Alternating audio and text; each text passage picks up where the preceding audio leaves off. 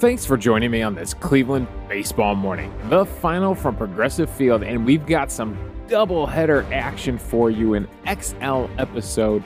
Lots to talk about, but the final, Game 1, it's the San Diego Padres 5, the Cleveland Guardians 4. Game 2, it's the Cleveland Guardians 6 and the San Diego Padres 5. So they split the doubleheader. I'm Davey Barris, lifelong Cleveland baseball fan, and I want to talk about the actual game on the field, the thing I enjoy watching baseball being played. And it was a full day of baseball, and it wasn't a sweep. That's the top storyline, right? It wasn't a sweep. Apparently now, the 2022 season, you can sweep a team or you can split a series. That's the rules. There's no taking 2 out of 3.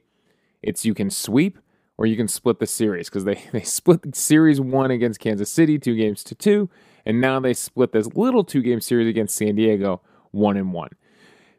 Whoever was the schedule maker for this, and I tweeted it out, like, think about it. They're playing in Cleveland at the beginning of May, when later in the year in August, they're playing a 2-game set in San Diego.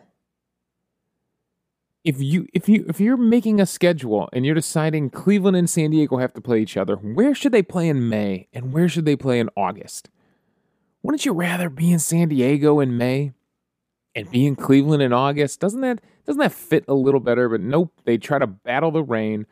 It seemed like things cleared up for the doubleheader here. It was a misty, gross, rainy morning in Cleveland, but it looks like things cleared up and we had ourselves a decent day for baseball.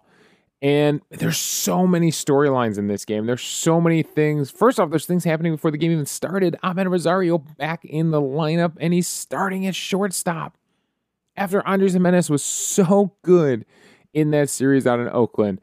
Amed Rosario gets the call back at shortstop, and I mean, he started at shortstop in both games, which leads me to believe that they don't have anywhere else to play him. They straight up don't. They've tried left field. They've tried center field. We've never seen him try second, third, or first. It's shortstop or bust for Amed Rosario. And literally until they can figure out a way to trade this guy or what to do with him, they're kind of stuck with Amed Rosario. And they're stuck with him at shortstop. Let's see. How good was he offensively on the day? He gives you a hit in both games. He does have an RBI and a walk and a hit in the first game. He goes 1 for 5 in the 2-hole in the second game. So, I mean, the batting average is still sitting at 214. The OPS is still at 529. He had 3 hard hit balls in that second game. He had 2 hard hit balls in the first game, so 5 total on the day. I mean, that's a positive sign. It's just not translating right now. And the one thing I can say, though, is if Andres Gimenez does switch back to second base, you at least still get his elite defense at second base. Somebody was trying to argue something, well, it doesn't matter because Cleveland actually gives up more balls hit to the right side, and they shift that way anyway, so the ground that Amed Rosario has to cover is less because Jose Ramirez can cover more ground at third base, which means Andres Gimenez has a bigger responsibility of ground to actually cover at second base, so he's more valuable there or something like that. They're trying to make the argument like that. He did make some stellar defensive plays, right? Having him be there to turn the double play, he's very good at that. He ranged to his left and got one deep in the hole. There was a big out yesterday, so he does still get to play great defense just on the right side instead of shortstop. Although you're going to have a hard time convincing me that shortstop is still not the premier defensive position on the infield. But so that was something that kicked off before the game started. I don't know how they're going to solve that problem because they have other guys coming up that are going to need room at either shortstop or second base. It's not going to be Arias for a while. He's got the injury to the hand, so he's going to be out for a few weeks. So it does take some of that pressure off. But yeah, well, I mean, I think we all want to see Andres Gimenez keep playing shortstop. He's really good at it. All right, now let's get into these actual games here. And we got Plesac going against Mike Clevenger making his return. It's been a long time since he's pitched for San Diego. It's been a long time since we traded him. Half the guys we traded him for faced him, in this game. When Miller, Josh Naylor, eventually not in that game, but in the doubleheader, Austin Hedges, Cal Quantrill. I mean, it's impressive what the trades with San Diego did to reshape this team. And so Clevenger goes against Plesac, and then in the second game, it's actually interesting. Mackenzie Gore goes against Cal Quantrill. Cal Quantrill was San Diego's first pick in the 2016 draft. Round 1, pick number 8 out of Stanford. Mackenzie Gore, 2017, a year later, is their number 1 pick, 3rd overall out of high school in North Carolina. So they're 2 first-round picks going head-to-head against each other. So that's a pretty interesting matchup for Game 2.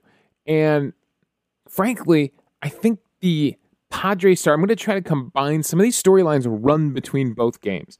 And I think a big storyline here is that the Padres starters were a little better than the Guardians starters, but the Guardians bullpen was better than the San Diego bullpen. So let's get into some of these things here. We'll kind of go between the games. We'll try to go in a little bit of a chronological order, but some of these things go between the games. So let's get into the storylines of each individual game. And again, a storyline that goes between both is the San Diego Padres scoring first. They threw up a stat. I can't remember it during the game. The San Diego Padres have scored first a lot this season. It's one of the reasons they've been so successful so far this season. And they do it here.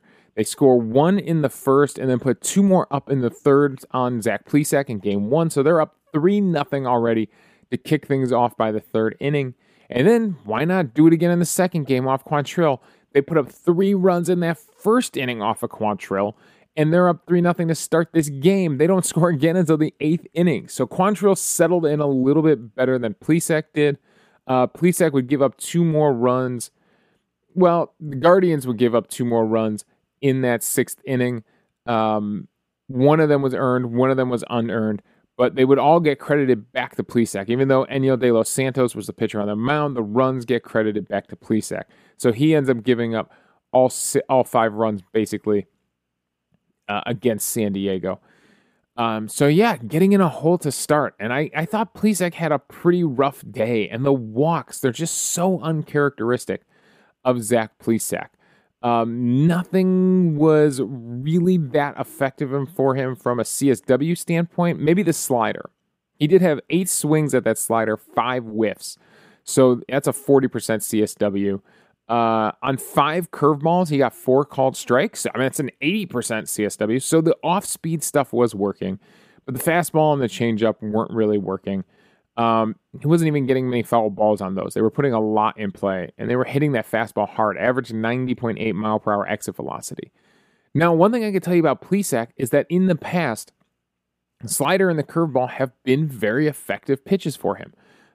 In 2020, that slider had a -9 run value. Remember, you want negative numbers here as far as run value goes. -9, one of the better sliders in the league. Last year, it had a -7 run value. Very good. The curveball also had a -4 run value. So those pitches are 2 pitches that are very effective for him going with the off-speed stuff. His four-seam fastball is not effective. I can tell you that in 2021, that four-seam fastball had a +18 run value, one of the worst pitches in baseball.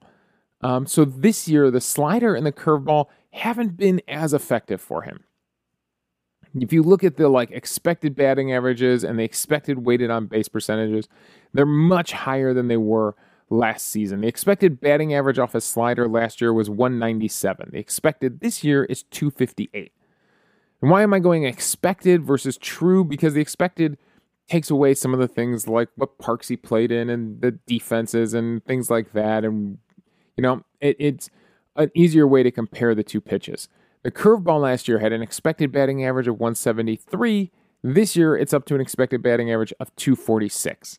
He's still getting decent whiffs on this. Both pitches had a whiff rate of over 31 and change last year. This year, they're both over 30. The slider has a whiff rate of 34.4 and the curveball of 30.8. So, like you see in this game here, Plesac was still able to get swing and miss on that slider. He's just nibbling too much. He never walks this many guys. 4 walks in the game. And if I go over to the illustrator here, yeah, he's missing with the changeup up a lot. That was a pitch that missed. The slider, he was working it down and away and getting them to chase that, frankly. but a lot of missed changeups. Keeping it in on his arm side, missing the changeup on the arm side, and missing high with fastballs. Now, the strike zone in game one was a little bit crazy, but you got to deal with it, and he clearly wasn't. And those walks turned into runs. That's the problem, and that's a storyline that goes across both games here. So in that first inning, after getting a pop-up to start things out, he walks Cronenworth and walks Machado, and Hosmer comes up and singles in that run. Walks turning into runs here. Now in the third, maybe not his fault, a fielding error this time leads to a 2-run home run. So not a walk, but a fielding error leads to Machado coming up and hitting a 2-run home run. And the pitches to Hosmer and the pitches to Machado that the RBI hits, he just leaves them up. He just left them up, and Machado crushes this one, 108 mile per hour exit velocity. A huge home run there. And then later in the game, in that sixth inning, it wouldn't be the walks. They would just hit them.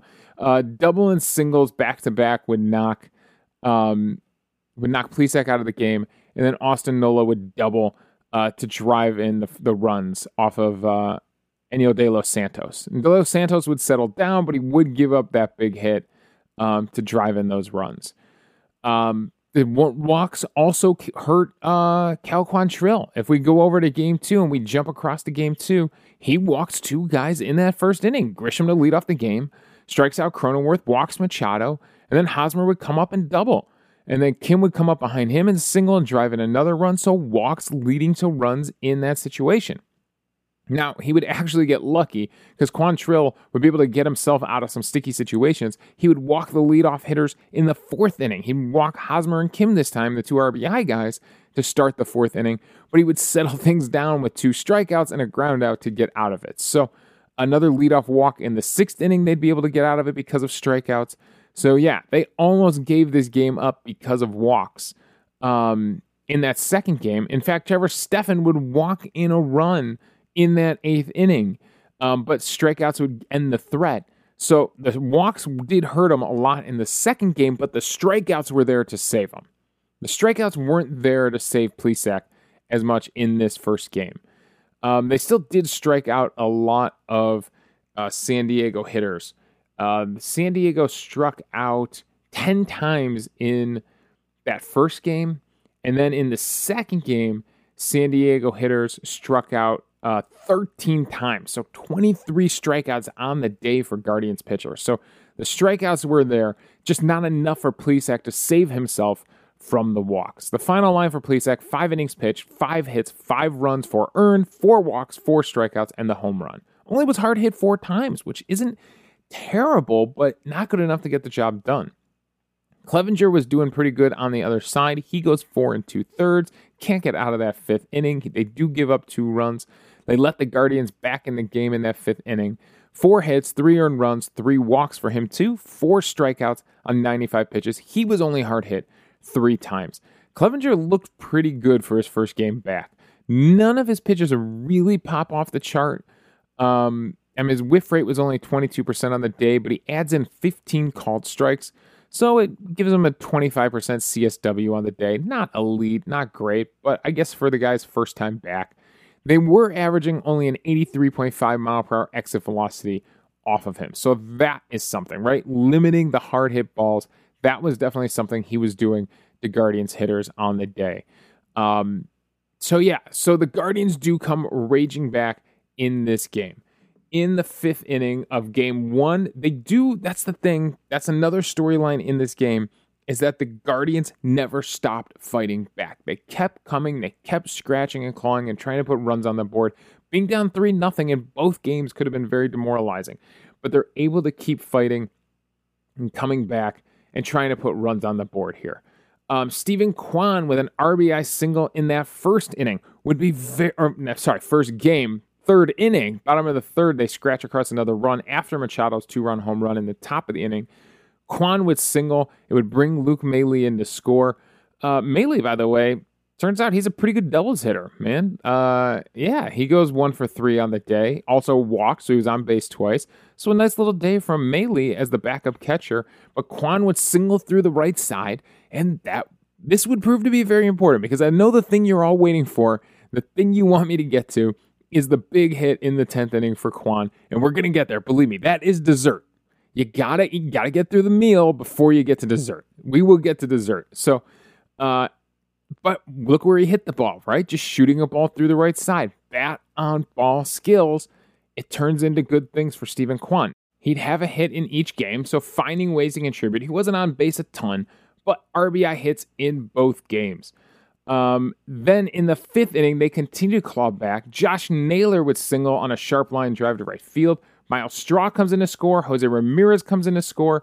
Owen Miller moves up to second. It's a huge, huge hit from Josh Naylor, and he was hitting the ball hard on the day. Let's see what the exit velocity was on this one, because I felt like Josh Naylor was really squaring up some line drives on the day. This was in the 5th inning, and he hits this one 110.3 miles per hour. Wow, what a shot that was off the bat. And walks, by the way, walks would prove to do him in this 5th inning. I told you walks leading to runs. Well, he walks the bases loaded in the 5th inning. Who's pitching in this one? Steven Wilson was pitching eventually in the 5th inning. But who started the 5th inning? That was Clevenger still on the mound to start the 5th inning, right? Yeah, so he walks Straw, then walks Jose Ramirez. Then they bring in Steven Wilson, and he immediately walks Owen Miller. So, Wilson's got no one to blame but himself for that, for loading the bases, and then Naylor gets the single.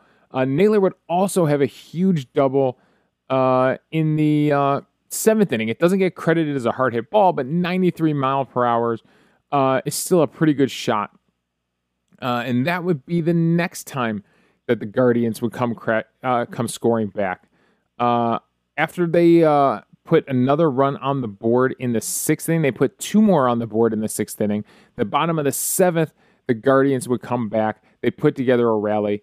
Owen Miller would single, Naylor would double, and then Ahmed Rosario would get an RBI ground out to scratch across another run. So the Guardians kept fighting back. They just couldn't finish the job in that first game.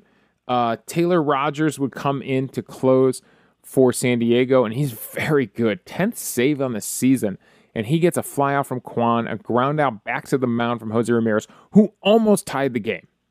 Ramirez hit a missile into the left field corner, that curve foul. He got way ahead of a slider. He put it on the home run porch, over the seats there, and onto the porch where you enter in left field. And, what a shot. He just pulled it foul. So that close to tying the game for Jose Ramirez. And then he throws him another one that he dribbles back to the mound.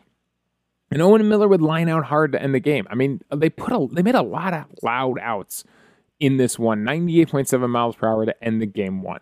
So the Guardians do fight back. They just can't get the job done in game 1. Game 2, different story. This time we are getting the job done. So it's 3-0 San Diego. We're able to scratch across a run in that 3rd inning. That's when the Guardians would start to get their bats going. In the 3rd inning, it would be a Jose Ramirez, actually a walk. They would walk in a run. So that is one way to get the job done. It would start with an Andres Jimenez single. Austin Hedges would line out. Ernie Clement would fly out. And then with 2 outs, Miles Straw would single. Ahmed Rosario would single, but everybody has to halt. And then Jose Ramirez would walk to drive in that run. Now Owen Miller would line out to first baseman Jake Cronenworth. So again, puts a good swing on it. Let's see what the exit velocity was on this one. Owen Miller's lineup, 83.8. All right, but it had an expected batting average of 490. So, they expected this to probably be a base hit in some places. You just can't get it past Cronenworth at first base. So, puts a decent swing on it with the bases loaded, but can't bring in any more runs in that 3rd inning. It probably felt like a wasted opportunity at that point, right? It was probably a little demoralizing. We only get 1 run out of that situation. Well, coming up late in the game, Mackenzie Gore and Quantrill both have really good starts after Quantrill gives up those 3 runs. Mackenzie Gore goes 5 2/3, gives up 4 hits, only 1 run, the one that's walked in, 3 walks, 2 strikeouts on 100 pitches. He's hard hit a ton. He's hard hit 1, 2, 3, 4, 5, 6, 7, 8, 9 times, but only 1 run given up. So really getting lucky there, limiting the damage. Meanwhile, Quantrill, after he gives up those 3 runs, really shuts things down. Now, the walks are a huge problem for Quantrill. 5 walks on the day, but 7 strikeouts in 6 innings pitched. Only hard hit 3 times. So a good job by Quantrill of really settling down after getting in a hole and coming back with those 7 strikeouts were absolutely huge. We will continue to get into the scoring for the Guardians, but let's talk really quickly about Quantrill on this one and what was working for him on this one. First off, Mackenzie Gore just lived by the fastball. 77 four-seam fastballs out of his 100 pitches. And it's not like it was that great. They just got a ton of foul balls, frankly. 36 swings, only 4 whiffs. 18 foul balls, only 14 put in play. It's only a 21% CSW on that pitch. All right, let's go down to Quantrill. So for Quantrill, he threw the sinker, the two-seamer the most, 42 times, but the cutter just as close, 39 times with the cutter, and that was the most effective pitch for him. 38% CSW on that cutter. 16 swings, got 6 whiffs, 9 called strikes on it, and I will tell you that he got most of his strikeouts on that pitch. If we go over to the illustrator here, he gets 5 strikeouts on that cutter, 2 more strikeouts on changeups out of the zone that he gets them to chase. So great job there. The cutter being really effective for him. And I can tell you that cutter is a really good pitch for him. He's thrown it more this season than he's ever thrown it before. This is his second year throwing it. And it's been a really effective pitch. The put away percentage is up to almost 20%, 19.5% on that cutter. He hasn't put anybody away with the sinker. The four-seam fastball is at 9.1, the changeup's at 6.7%. So that cutter is proving to be a really effective pitch for him here. The value, it's still early in the season. The run value for that pitch is actually +1. I'm surprised. It's been such a good pitch for him, +1. Last year it was -11, so it really proved by far his best pitch. So really proving to be an effective pitch for him. And he's gotten 8 strikeouts on that so far. Only 10 strikeouts total in the season, so this may not be updated from yesterday. I'm not sure. But yeah, really, really effective pitch for Quantrill. All right, enough about pitching. Let's get back to the scoring. How do the Guardians come back and win this game? Remember, they're down 3-1. We get to the 7th inning.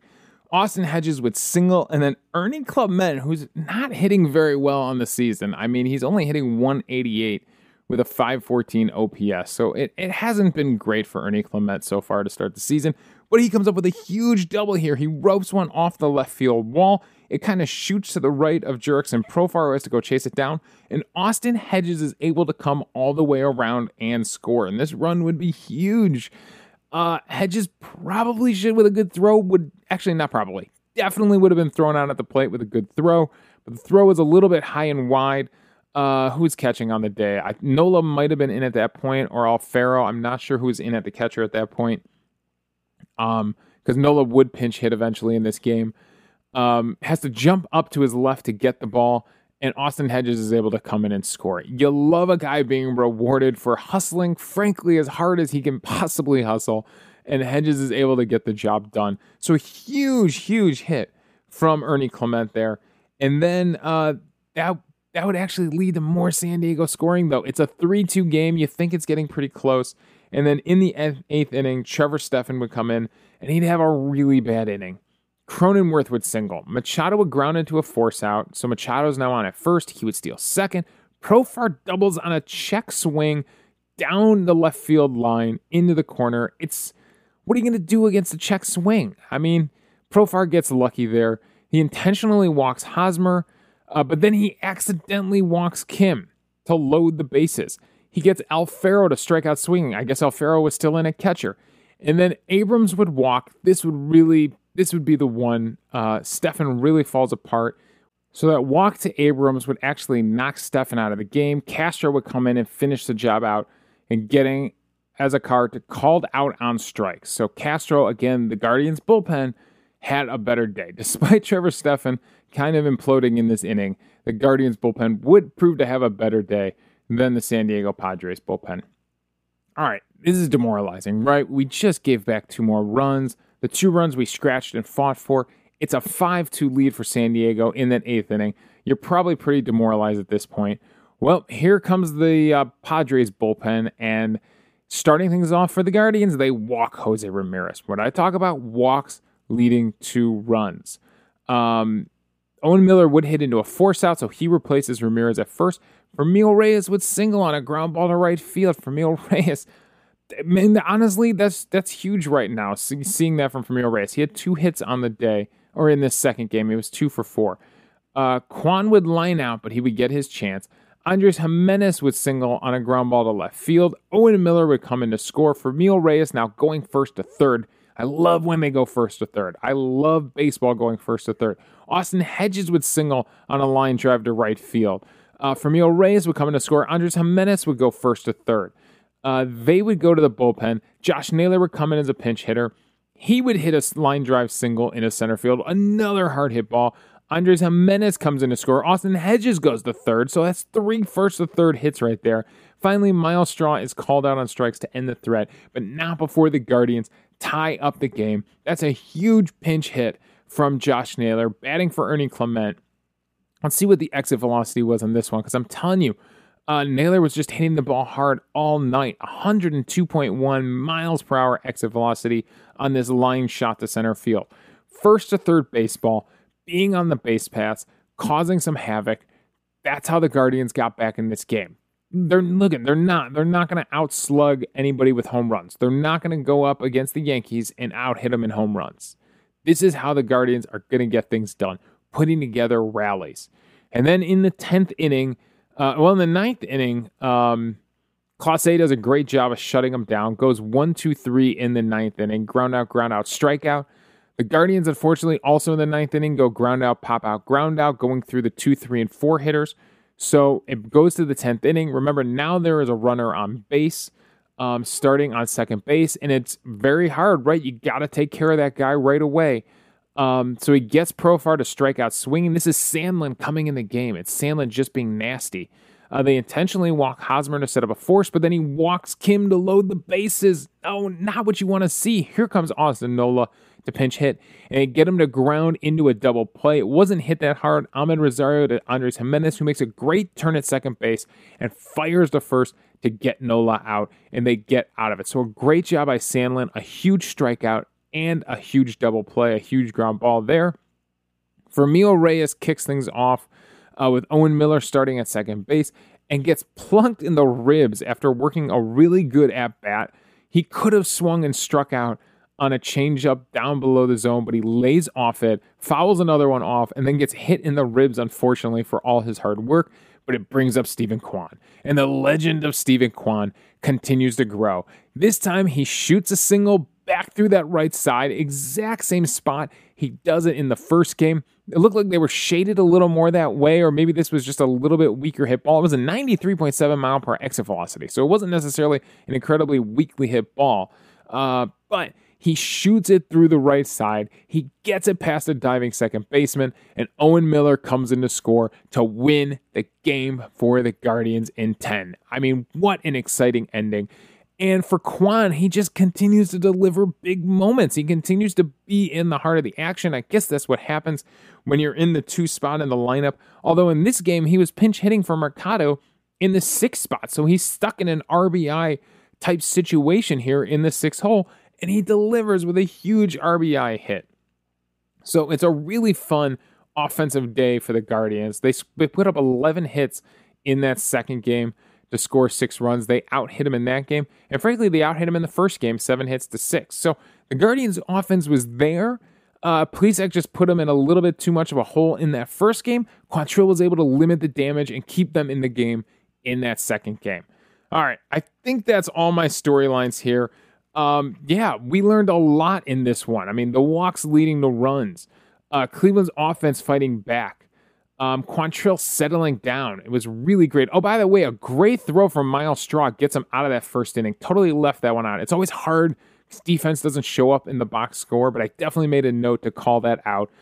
Straw, a single into center field, and they tried stretching into a double, and Straw comes up and throws a Hail Mary pass to second base. I mean, it was a pretty high arcing throw. the second base, and they nail him trying to steal an extra bag there to get out of that inning. So, who knows where that first inning goes for Quantrill. MVP on the day, I got to give it up. When you get a walk-off hit in the 10th inning of a doubleheader, you got to give it up to Stephen Kwan, MVP on the day. I mean, it could have gone to the Guardians bullpen, frankly. In that first game, Hench's was huge. Goes 2 innings, no hits, no runs, 3 strikeouts, no walks. Shaw even has a nice inning after him. In that second game, Clase and Sandlin are huge to end the game. Castro coming in to get them out of that 8th inning without another run coming across. Ghosh had a good, clean inning after Quantrill. He pitches a 7th with 2 strikeouts. So the Guardians bullpen had themselves a great day. Quan, though, you're taking home MVP on the day. All right, that is all my thoughts on this one. A lot to cover. I hope it all made sense, bouncing back and forth between the two games. Basically, San Diego and Cleveland had themselves 2 really good baseball games. That's the biggest storyline. These were 2 just solid, well-rounded baseball games. The offense had their moments. The pitching had their moments. They battled back and forth. There were little rallies all over the place. And it was a really fun day of baseball. And nobody got blown out. It wasn't a pitcher's duel. It was just 2 teams battling against each other. So a really fun day of baseball. So that's all my thoughts on this one. Thanks for joining me on this Cleveland Baseball Morning. We'll be back. We are starting a series against the Toronto Blue Jays. This is definitely a team that can slug, so we will see what happens in this one.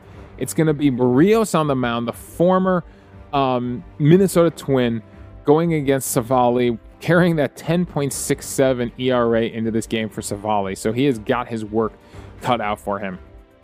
All right, thanks for joining me on this Cleveland Baseball Morning. You can follow me on Twitter at Davey Barris. You can email the show at clevelandbaseballmornings@gmail.com. Let me know your thoughts on the game, and we'll discuss them on the show.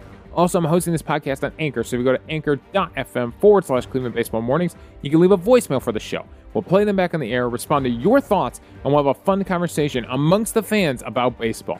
So thanks again for joining me on this Cleveland Baseball Morning.